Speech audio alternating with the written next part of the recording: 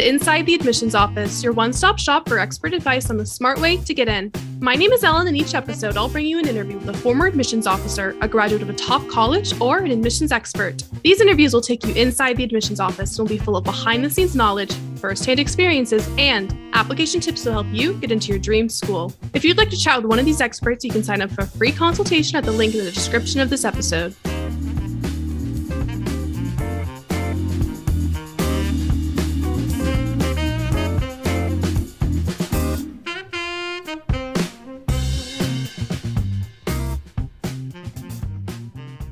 Today, we'll hear from Heather McCutcheon, a former admissions reader at Dartmouth and a current Ingenious Prep counselor, about what Dartmouth admissions officers really want from applicants. Heather and I will explore what goes on behind the scenes in the Dartmouth admissions office and what students should include in their applications, especially their supplemental essays. Hi, Heather. How are you today? Hi, Ellen. I'm great. How are you? So obviously, you've been a frequent guest of the podcast, so listeners might already know you. But for new listeners, could you just tell me a little bit about yourself, your background? So I went to Dartmouth as an undergrad from Alabama, actually. So it was a big change in my life. I was a religion major there, and I did a senior fellowship in playwriting. I knew I wanted to be a writer, and I went directly from Dartmouth to the University of Iowa Playwrights Workshop and went from there to a career as a playwright. I had my first play in New York when I was approached by the Dartmouth admissions office, and they asked if I would be interested in doing some writing for them. So that was how I connected with admissions in the first place. They wanted a Dartmouth alum who was a writer to kind of overhaul all their materials and make sure that they were attracting the kind of students they wanted. So I spent a lot of time in their planning sessions, kind of listening to them talk about the kinds of students they wanted to attract and why. So I do think I have, pretty good insight into what Dartmouth looks for. I also had my two oldest children both went to Dartmouth undergrad, and then they went on. My oldest went to Harvard Grad School of Education, and my second one is halfway through law school at Boston University. My third child is a senior in high school, so we're waiting for his college results right now. So I'm pretty involved in all this, both professionally for about 30 years. And just generally, what did your role entail as an admissions reader at Dartmouth? So admissions readers at Dartmouth go through a pretty intense training. In fact, returning admissions readers go through the same thing. So every year they do this pretty intense process to make sure that all the readers are on the same page, with a lot of practice cases to read and discuss, and a really great examination of bias, personal bias, how to identify what your own biases are, because that's really important in a reader. And Dartmouth takes it very seriously. So they want each reader to be aware of the things that they maybe disproportionately favor, as well as disproportionately, negate. So for me, I realized I had a disproportionate positive opinion of Eagle Scouts. Somebody who was an Eagle Scout in the Boy Scouts would come out really high to me. And, it was just interesting to kind of pick that apart through the training process to kind of figure out why I really favored those applicants. The other interesting piece of that was to get to know each other as readers, as a team, to know each other's biases. So that, because Dartmouth has at least two people read every application, so that if I'm reading an application from, Joe, I know that he really loves athlete, right? So I'm going to understand that when I look at his comments, that might have something to do with why he's so passionate about a certain application. So that's the beginning, is, a full week of training and gearing up and talking about what the priorities for the current year are. And then it's reading these applications really quickly, really thoroughly, writing up comments. Average reader reads over 1,000 applications each year. Definitely the ones that come in during the early decision process at Dartmouth, you just have a little more time. You're not as crunched. You're still, expected to read them very quickly, but the pile is so much smaller at that point that I do think those applications are read more thoroughly, a little more slowly. So that can be an advantage to those applicants, especially applicants whose stories are maybe a little complex, or, you have to kind of unpack their journey. having a little extra time makes a big difference. Now, what kind of students is Dartmouth looking for? And, what attributes might students explore if they'd like to showcase school fit? Yeah, so Dartmouth wants students who are really interested in being authentically themselves, right? So they look for an authentic voice, a kid who is passionate about what they're doing and who has kind of explored on their own their interest, not just kind of a vague or general vision of what they might want to study or do. That's going to be a positive in the application process for sure. Dartmouth is not going to be a college that's super impressed by like stuffy writing or fancy vocabulary, right? They're looking for kind of a genuine student voice. They want to know what this kid is like because Dartmouth is a small place. So each individual really is important, has an impact in their dorm, in their classrooms, in the dining hall. So they want to know who these people are. They want to see that they're going to add to this small community in a really positive way. The other thing I think Dartmouth is looking for is somebody that really knows and understands and wants the Dartmouth experience because Dartmouth is pretty different from a lot of its peer institutions. One, it's rural setting. They want to know that students are like excited about that, not just willing to deal with it or tolerate it for 4 years, but excited about the beauty of the surroundings, the kind of focus on your experience because, you're not in the middle of a city with lots of its own distractions and alternative experiences. So somebody who's attracted by that kind of setting doesn't necessarily mean you have to be somebody who wants to hike and canoe or like I'm not an outdoorsy person, but I loved the beauty of the place. And I think looking for students who are going to appreciate that in their own way, whether that means, you're somebody who wants to be out on the horse farm or at the ski mountain or whether it just means you're somebody who's going to look out the window at the leaves and really appreciate where they are. I think that's important. And an understanding of Dartmouth's kind of small size and the fact that it's a college, not a university, I think is important to them, that students want that kind of experience that's so focused on the undergrad and an indication that they're going to take advantage of that. We want applicants who want to really get to know their professors, who want to be in small classes, who want, the focus to be on them and their education. I just Googled a picture of the Dartmouth campus. It does look really nice. There's like a river running through it. I don't know. Yeah, the Connecticut River runs right alongside, and it's in the mountains, right at the beginning of the White Mountains, and they have their own skiway and they have their own horse farm. And at one point, I'm not sure if it's completely true anymore, but at one point it was the truth that Dartmouth College owned more of New Hampshire than the state of New Hampshire did. They have these massive land grants with hiking trails and cabins, and it's beautiful. It's absolutely beautiful. I'm not an athletic or outdoorsy person, but it's definitely my happy place up there. It's just there's so much to appreciate. And then, so obviously we mentioned the size and we mentioned the location, but are there anything else that makes Dartmouth very unique in comparison to the other Ivy Leagues or other elite schools?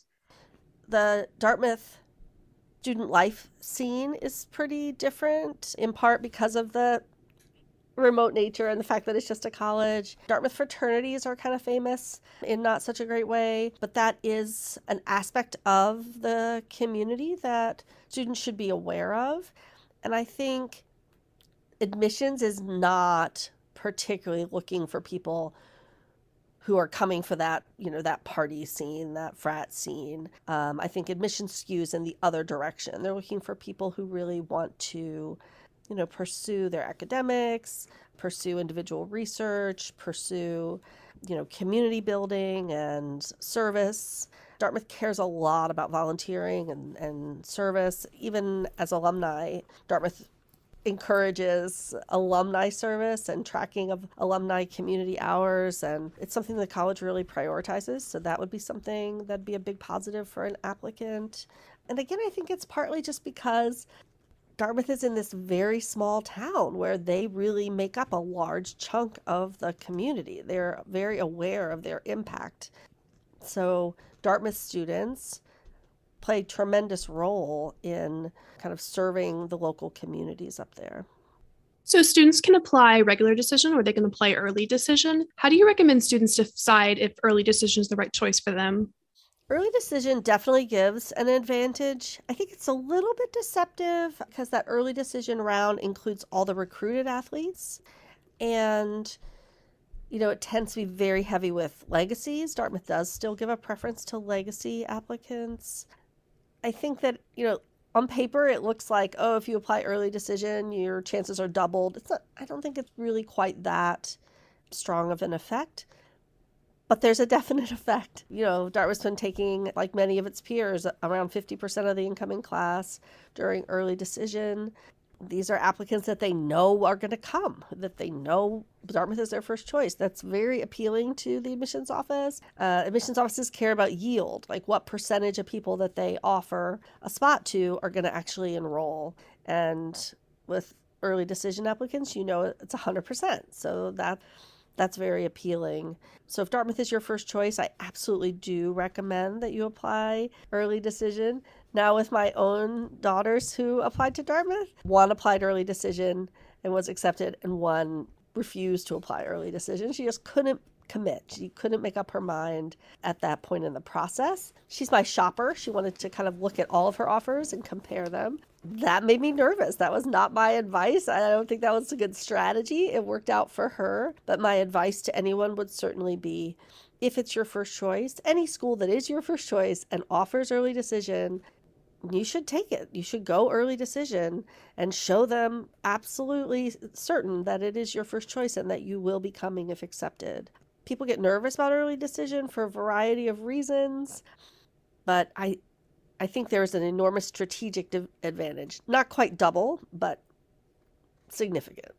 And then if a student is deferred early or waitlisted during the regular round, do you recommend a letter of continued interest? Absolutely. Dartmouth definitely cares about showing that interest. Like, they're not on the list of schools who track your emails or whether or not you're attending all of their webinars and stuff, but they are going to want to see through a letter of continued interest and updates to your application that you're still engaged and you still want to come.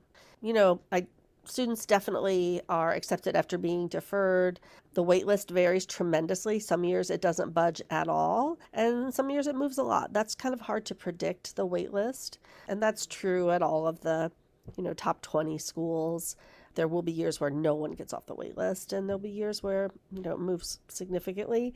These past couple of years have been really hard to predict, the pandemic effect of no required test scores and application numbers going through the roof. It's really hard for colleges to try to anticipate what their yield is going to be. So it's wreaking havoc with all of those computer models of how many students they should accept and what they can anticipate to try to get to the ideal class size.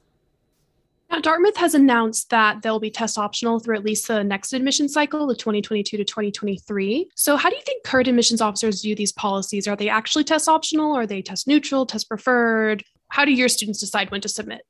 I definitely do think the schools are test optional, and I think the stats that we have so far indicate a slight preference for students who have submitted testing, particularly international students or any student from a school that is kind of an unknown, right? If you go to a school that is well known by the college, public or private or parochial, it doesn't matter, but it's a school that they have a very traditional curriculum, easy to understand. The college knows that those applicants are well prepared.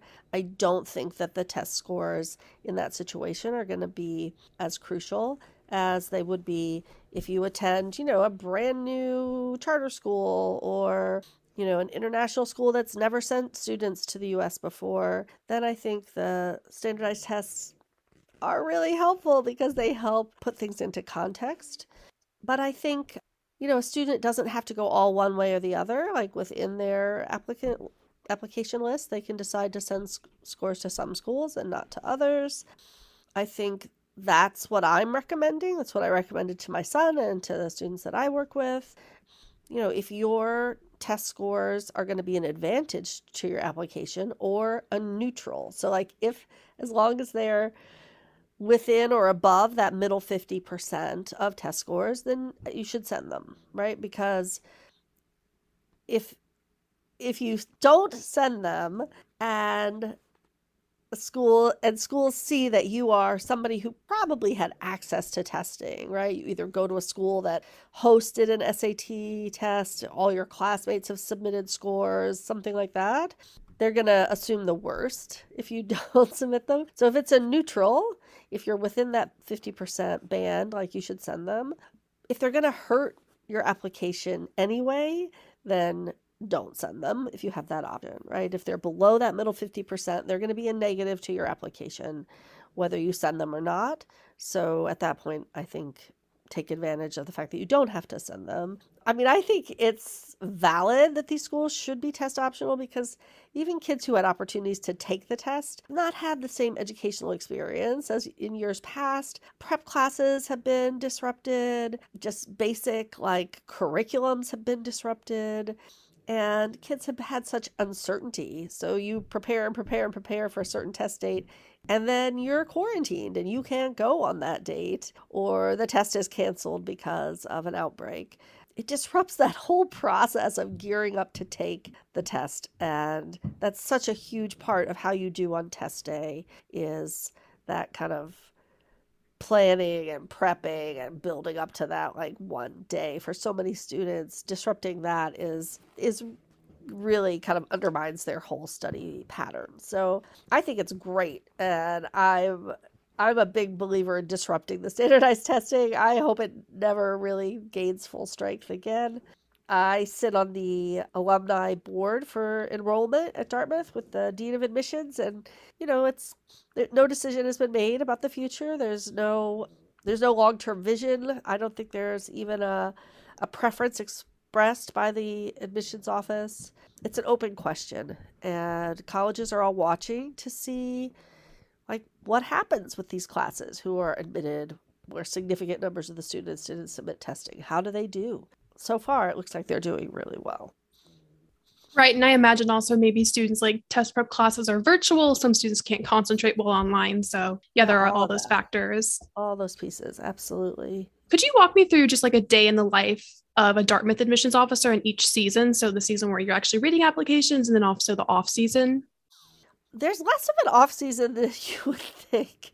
So fall is this training and starting the early decision apps that, is less frantic, but it's still pretty full time. Winter, regular decision, that's the frantic time where it's just like the pile just seems endless. You just like go, go, go, go. Then things move to committee once the first round is done. So in committee, admissions officers are advocating for the applications that they feel the most strongly about, and try to convince everybody around the table to feel the same way. That's very stressful, and there's always those kids that you just kind of fall in love with their application, and there's not necessarily a space for them. They're qualified but in the end, the dean is shaping a class, right? So from all the qualified students, they're going to put together a balanced class that's balancing academic interests and gender and geography and so many things, right? So that's pretty hard to predict. That's not really something you can game from the outset. Then decisions go out. There's a small break. Everybody takes their vacations. But this is like high season for juniors visiting campus and for colleges visiting high schools. So again, COVID has messed with that, but it's kind of roaring back. College visits are way up right now. So there's a lot of hosting of information sessions and planning for the next season. Even during the spring, there's often applications to be read for summer programs, for like recruitment programs that a number of colleges hold. So there's those applications come into play. And then some of the athletes are on like a different schedule. Those applications come in early. There are certain like nonprofits that help underprivileged kids with their applications. Those come in on an earlier cycle. So that process just kind of keeps going throughout the year. It's a stressful job because you care about these kids, and you are trying to be kind and you're trying to be respectful, and at the same time, you're getting a sense of their life in 12 pages and 10 minutes, and trying to make a decision about whether they're what your school needs. It can be hard, but what I really liked about it was that process of trying to really get to know someone in that way and try to imagine what they're like. And for me, one of the things I always looked for was like, is this somebody I want to get to know more? Do I have questions? Do I think they'd be fun to sit next to at lunch? Like, what about their application kind of makes you think they have a lot more to say, a lot more to do? They're going to contribute. They're going to be an important part of the community. When you're actually reading the application, what's your process? How are you evaluating it? What are you reading first? So I think that, varies depending on the admissions officer. I like to start with the application's activity list. I think the activity list is kind of a 1.5 page synopsis of how somebody spends their time. And you add up all those little descriptions of each activity. It's basically an essay. It's the size of the personal statement. So that's where I like to start because I feel like it's in outline form and I can really get a sense of who they are, what their interests are, how they prioritize their different activities. Students are asked to put those in the order of importance. So we're able to kind of see from the top to the bottom what the student really cares about. I like to know all of that first and then go back and look at the classes they've taken and academic standing and academic honors, and then into the essay. So I save essay and recommendations to the end.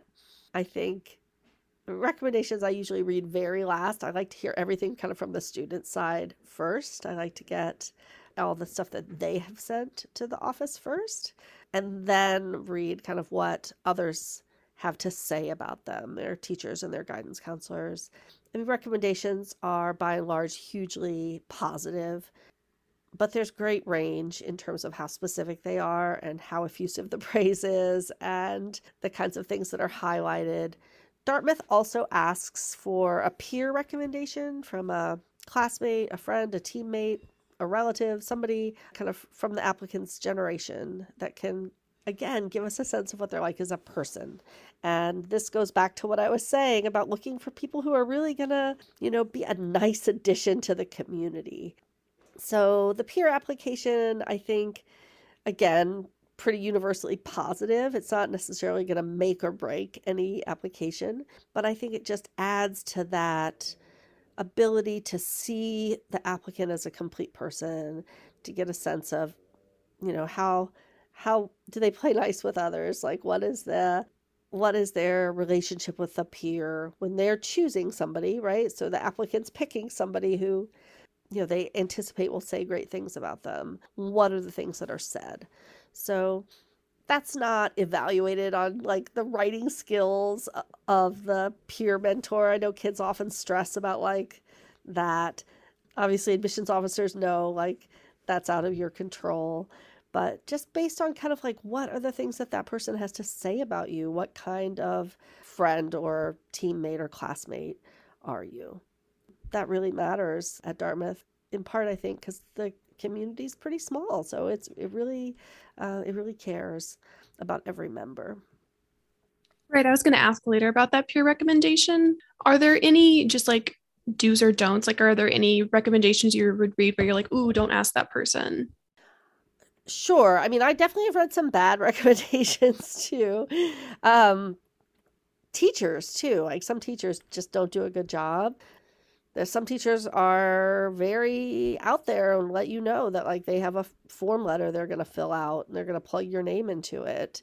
Those are not good recommendations. They're not personal. A lot of times they get the pronouns wrong because they're not thoroughly, like those are a mess.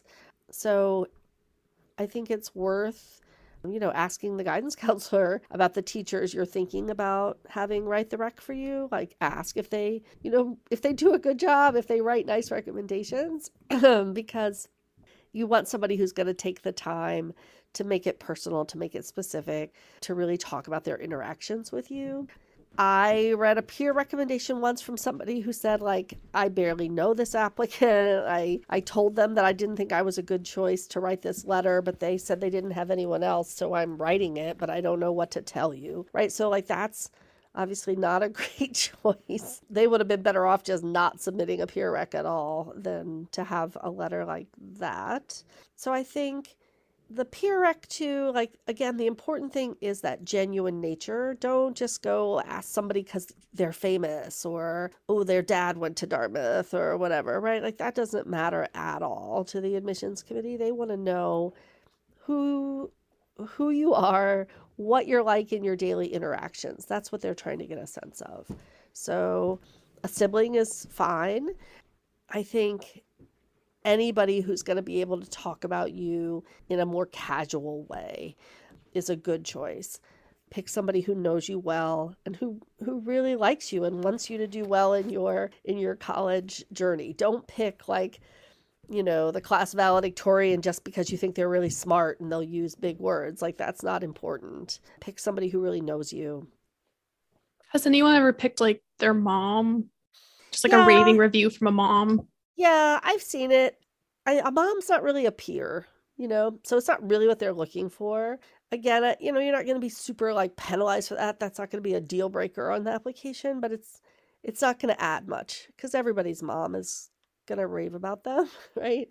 They're looking more for a peer, somebody of your generation. So not a coach, a teammate, not a teacher, a classmate, somebody that is, kind of within your age range that's going to be able to talk about you from that perspective, because we have already 3 adults in the file, 2 teachers and a guidance counselor who've already told us what you're like from that kind of vantage point. To what degree, if at all, does Dartmouth track demonstrated interest? So to be honest, I don't know what they're doing today, Ellen, so I'm not sure that I'm an authority on this. I would say this. I would say Dartmouth loves people who love Dartmouth. In the old days, there used to be kind of a really clear drooling for Dartmouth indication that admissions officers would talk about. That's no longer the case, but I think Dartmouth is somebody that is not just going to assume that you love them and that you know everything about them. They want you to demonstrate that. I think the Harvard, Princeton, Yale, Stanfords, like, they just assume that everyone loves them and wants to come there, maybe. I think that, Dartmouth is different. They know that they're different, and they want to know that you know and that you appreciate what they have to offer. And I have to say, Dartmouth's doing a great job with their online resources and podcasts. And, like, there's a lot of ways to learn about Dartmouth from the source. There's the student blogs, the dean does a series. Like, there's a lot of ways to really hear right from them, what they're like, what they're looking for. So I do recommend that if you think this is your school, go listen to that stuff. Be able to kind of position your application in a way that's going to answer the questions that Dartmouth is looking for. I think of an application as like a snapshot, and, we all can look really different from one snapshot to another. So I think the way that we kind of emphasize ourselves in an application can be completely different, right? Like, you can position yourself, you can emphasize certain activities, you can write about certain qualities or experiences. It can be done so many different ways. There's so many different ways that any one person could be presented. So I think if you have a dream school, and it's a school like Dartmouth that, really wants to see certain sides of you. They want to see your community service, that you care about others. They want to see your impact in your community. Then you want to put those things front and center. Does Dartmouth do alumni interviews, and what role does that play in the application? Yes, they do alumni interviews. I've been an alumni interviewer. It's a nice kind of extra voice in the application process. Again, it's not going to make or break your application. Alumni interview reports are overwhelmingly positive. I think part of that is, the alumni love their school. That's why they're volunteering to do interviews. They're super excited to meet these kids who might go to their school. They want to know the kids, the kids that they're meeting, to know that they are going to get in, and like they want to be part of that whole process. So alumni interviews are just almost always kind of glowing raves. They're like, this student's amazing, you should take them. To the point where, like, when if I read some cranky, like, negative alumni interview, my thoughts would always kind of immediately go to like, what does this interviewer have to say about other applicants? Because this is so out of the norm. So it's not essential to your application. If you're nervous about interviewing, if you feel like you're not going to come across well in an interview, it's not required, and you definitely don't have to do it. But if you're excited about Dartmouth, meeting an alum who loves the school is fun. Like, you can look at it as a exciting opportunity to ask some questions and to communicate your enthusiasm with somebody who is equally enthusiastic. I think, Dartmouth often will like go to the alumni interview report, like, let's see what the alum had to say on a student that they're kind of on the fence about. That'll be something that they look at. So it's an important part of how Dartmouth sees themselves as like this family, right? The alumni and the current student body, that Dartmouth sees everyone as being very connected. So that alumni interviewer plays an important part of that circle. But I think it depends on the individual student whether that's going to be an asset. I had a really nice time doing my alumni interviews in high school. I remember it was a great additional way to kind of like get to know the school based on kind of just like the personality of the alumni reader or alumni interviewer. I agree with you, but I don't think that's true for every kid. There are some kids that it just makes them so anxious, or for whatever reason, it's not going to be ideal. But I think particularly if there's anything about your application that you're worried about, that you think like, oh, English is my second language, and I'm worried they're not going to think that whatever, like, go have that interview so you have an alum saying, wow, this person's communication skills are great, whatever, right? Like, if that alum can kind of verify anything that you're nervous about, that could be a help. And they almost always will ask, is there anything you would like the admissions office to know that's not in your application or that you want to emphasize? So that is a chance for you to kind of emphasize or add something to your story. One of my interviews, the lady like made me get up and perform a monologue. I like got up. I think I performed maybe like Rosalind's monologue from As You Like It. She was like, get on up, do a monologue for me. And I I was okay. I was applying to theater programs, so don't worry if you're like a STEM kid. No one's going to make you recite Shakespeare. That's a little unnerving. Yeah. No, I think, it does depend a lot on the school and what the program you're applying for, but not at Dartmouth, because at Dartmouth, everybody's, you're not applying by major, you're not applying, so there's no differentiation. I think you're uniquely qualified to answer this next question, because you're a parent, you're an alumni, you're a former admissions officer. So what are the misconceptions about Dartmouth and about applying to Dartmouth that you encounter? So I think there is a misconception that like everybody at Dartmouth is a sporty, outdoorsy, skier or whatever. I think that is not the case, and you don't have to be that to be a successful applicant. I think, Dartmouth really appeals to that kind of person. So a lot of applicants are, but I don't think that you're at a disadvantage in the admissions process in any way if that's not your thing. But like I said earlier, as long as you are clear that like you appreciate the place and the size and the fact that it's a college. I also think there's a misconception that, Dartmouth is super isolated and, there's nothing to do, for instance. It's a very busy place. There are so many things going on. You could never do them all. I think that's true of any college campus, really. So the fact that it doesn't have graduate schools, for instance, I think, can mean that there's less like high level research happening on campus. But what it means also is that all of the resources on campus are for undergrads, are available to undergraduates. So, I think that people have a misconception that Dartmouth is like all jocks, all like crunchy granola hikers, and that there's nothing to do there, that it's super isolated. And I don't think that that's how it feels when you're there. It's an amazing little college town, super cute little college town, place where you feel very safe. Moving on to the application itself, what are some major mistakes that you often see applicants make? Okay, so there's some really dumb mistakes like, mentioning another school in your personal statement.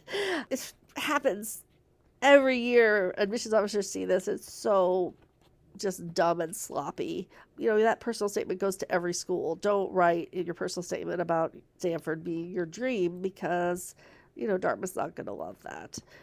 That's something just really sloppy. I think trying too hard to be impressive instead of being genuine is a mistake that students make a lot.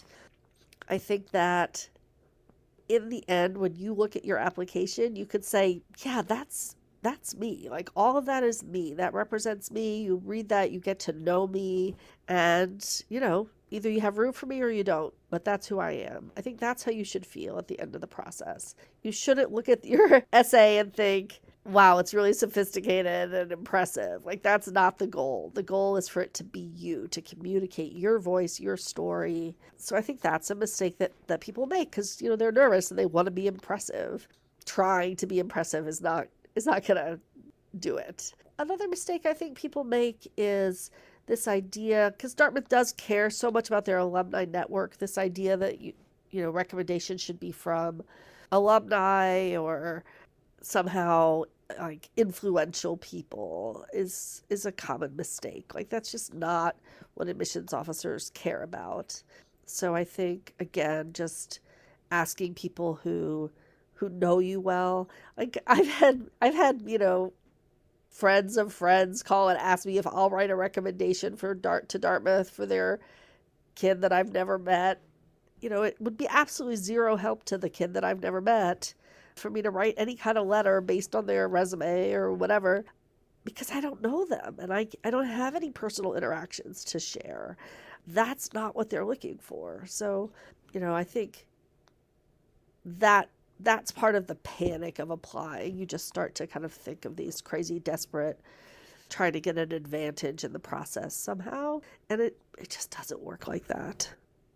So Dartmouth has 2 supplemental essays. The first one is 100 words, and it's pretty standard. It asks about the college's programs, community, or campus environment and what attracts the student to them. And then the second one's a little more unique. It's 250 to 300 words, and there's 6 different options. And they kind of cover like a wide range of different like kind of topics, like what excites you or talk about your history or genealogy. So how do you think students can approach these essays?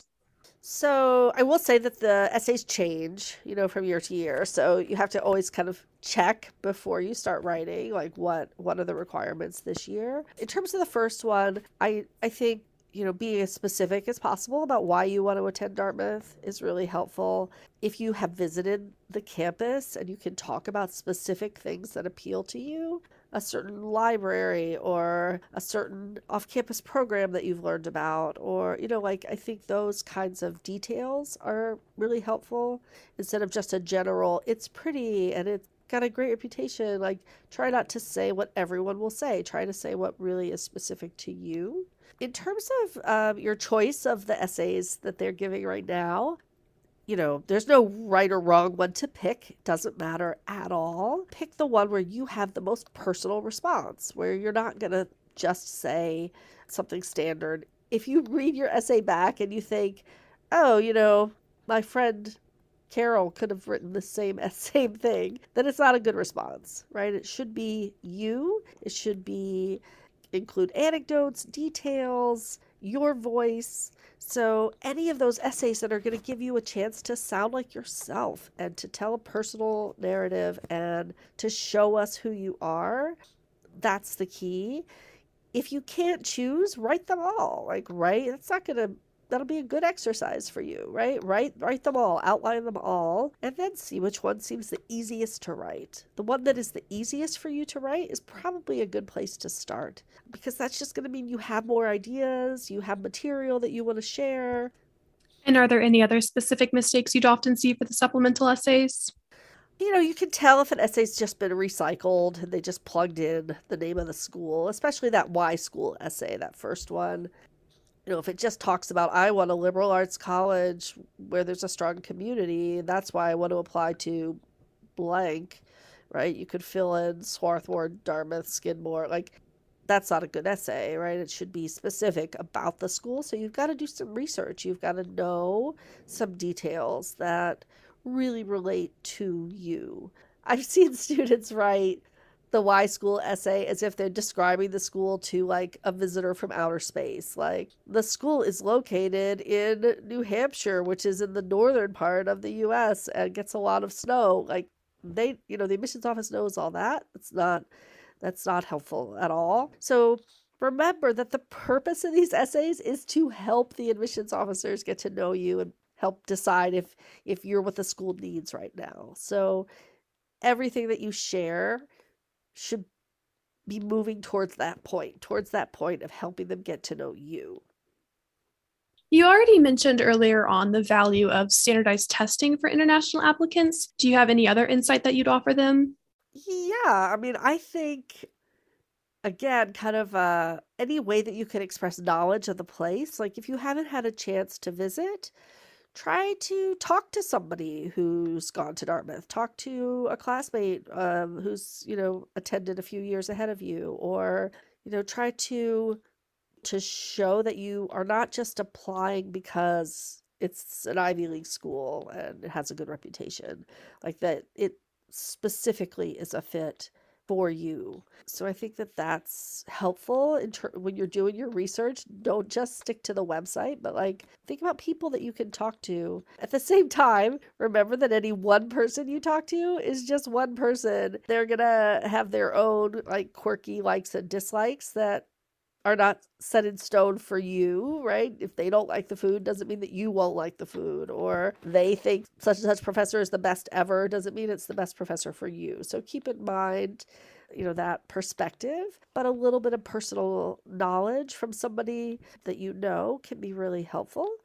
I do think for international applicants, showing that your English skills are really strong, showing that even if your curriculum is structured differently, that you have kind of all the fundamental building blocks that you need. I think if there's anything about your school that needs explaining, that's worth doing in the little educational explanation section to talk about, if your school has an unusual curriculum or a specific track that you have chosen to follow to emphasize certain topics or learning styles, like that's worth discussing. And again, that just helps the admissions officer get to know you better. And then do you have any specific insight for transfer applicants? For transfer applicants, like universally, you want to frame your application from a positive standpoint about like why the transfer will be exciting and positive for you, and not from a negative standpoint of like what's wrong with the school where you currently attend. And I think transfer applicants, are generally speaking unhappy where they are, and I often see those applications come in with this very negative tone and perspective of like everything that's wrong with where they are. And that's not what colleges want to see. They want to see that it's a positive choice for you, that you're looking to grow in a certain direction, that you've realized what you're looking for is something different, and here's what it is, and here's why you're excited about it. The other thing is, no matter how unhappy you are at your current school, it's important to do really well and to get involved and to have positive impact there that you can talk about when you apply to transfer. Because if you just say like, I hate my current school and my grades are terrible and I haven't made any friends or done any activities, That's a pretty tough sell. So Dartmouth doesn't take a tremendous number of transfer students, in part because not many people leave, right? They have a really high retention rate. People who come to Dartmouth generally really like it and stay. So it's quite competitive, but all of the same advice applies and more so. So like as a transfer, I think it would be worth reaching out to the academic department that you're interested in studying and, trying to talk to a faculty member about what your experience would be like as a transfer, what courses you would need to take to catch up in the curriculum, and be able to talk about that specifically so that it doesn't just seem like a whim.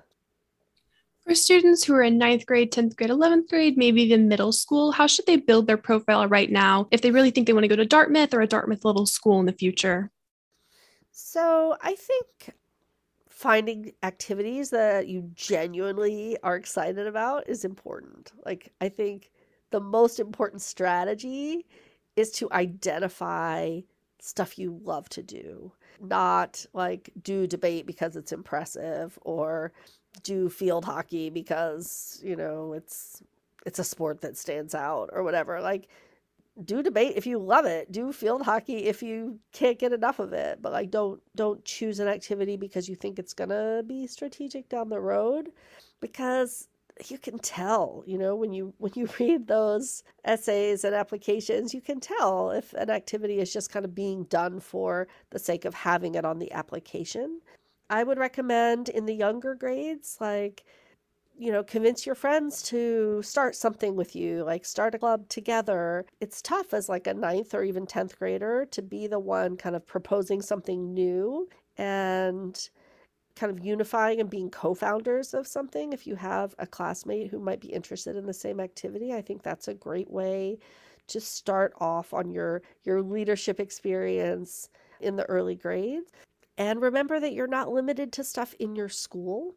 Colleges, in many ways, value community activities even more than school activities, because school activities are often like pre existing, self explanatory, chess club or whatever it is that, is a good activity, but it doesn't lead us to say, wow, tell me about that. Whereas if you say, oh, I started a drop in chess game at my local library where I play with everyone from 5-year-olds to 90-year-olds, we might say, wow, tell me more about that. Like, how many people come and what is it like? We're not going to ask that about a high school chess club. We know what a high school chess club is. So I think anytime that you can kind of expand into the community, expand beyond like the people that are your exact same age, that's going to be more interesting to admissions readers who are learning about who you are and what you're like. Do you have any additional words of wisdom or just words of support for applicants? Yeah, I guess my words of support would be like, there's a million amazing colleges. Maybe not a million, 1,000 amazing colleges. And there's so many places where you will thrive and be happy. There's no just one place. And some of the schools are really unique and have their own kind of sense of a different life of the mind. I think Dartmouth is one of those places. I think it's pretty unique. But if you love Dartmouth, there are a lot of other great schools that have things in common with Dartmouth that you should check out. And they're not all in rural New England.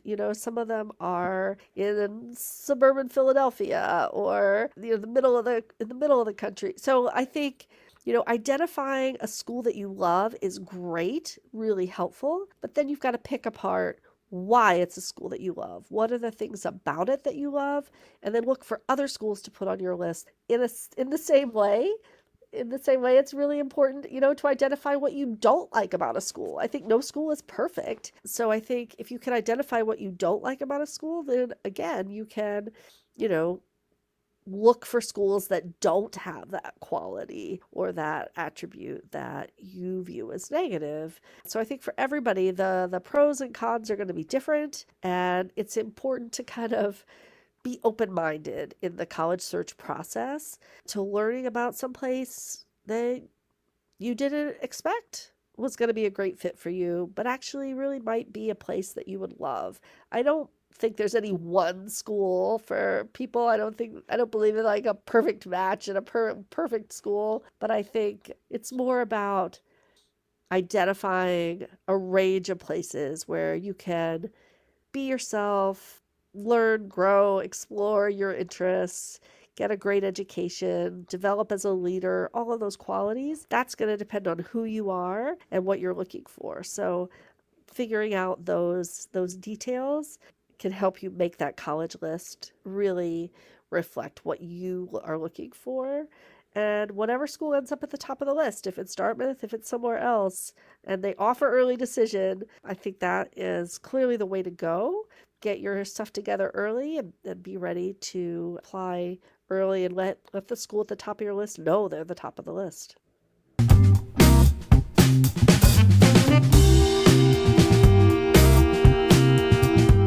Thank you so much for joining us today, Heather. I'm sure our listeners appreciate your insight into admissions at Dartmouth. For more information, check out our blog linked in the episode description. If you have any questions or would like to request a topic for a future episode, go ahead and give us a follow and send us a message on social media with the hashtag InsideAdmissions. That's all for now. Thank you for listening, and I hope you'll join me next time as we continue our journey inside the admissions office.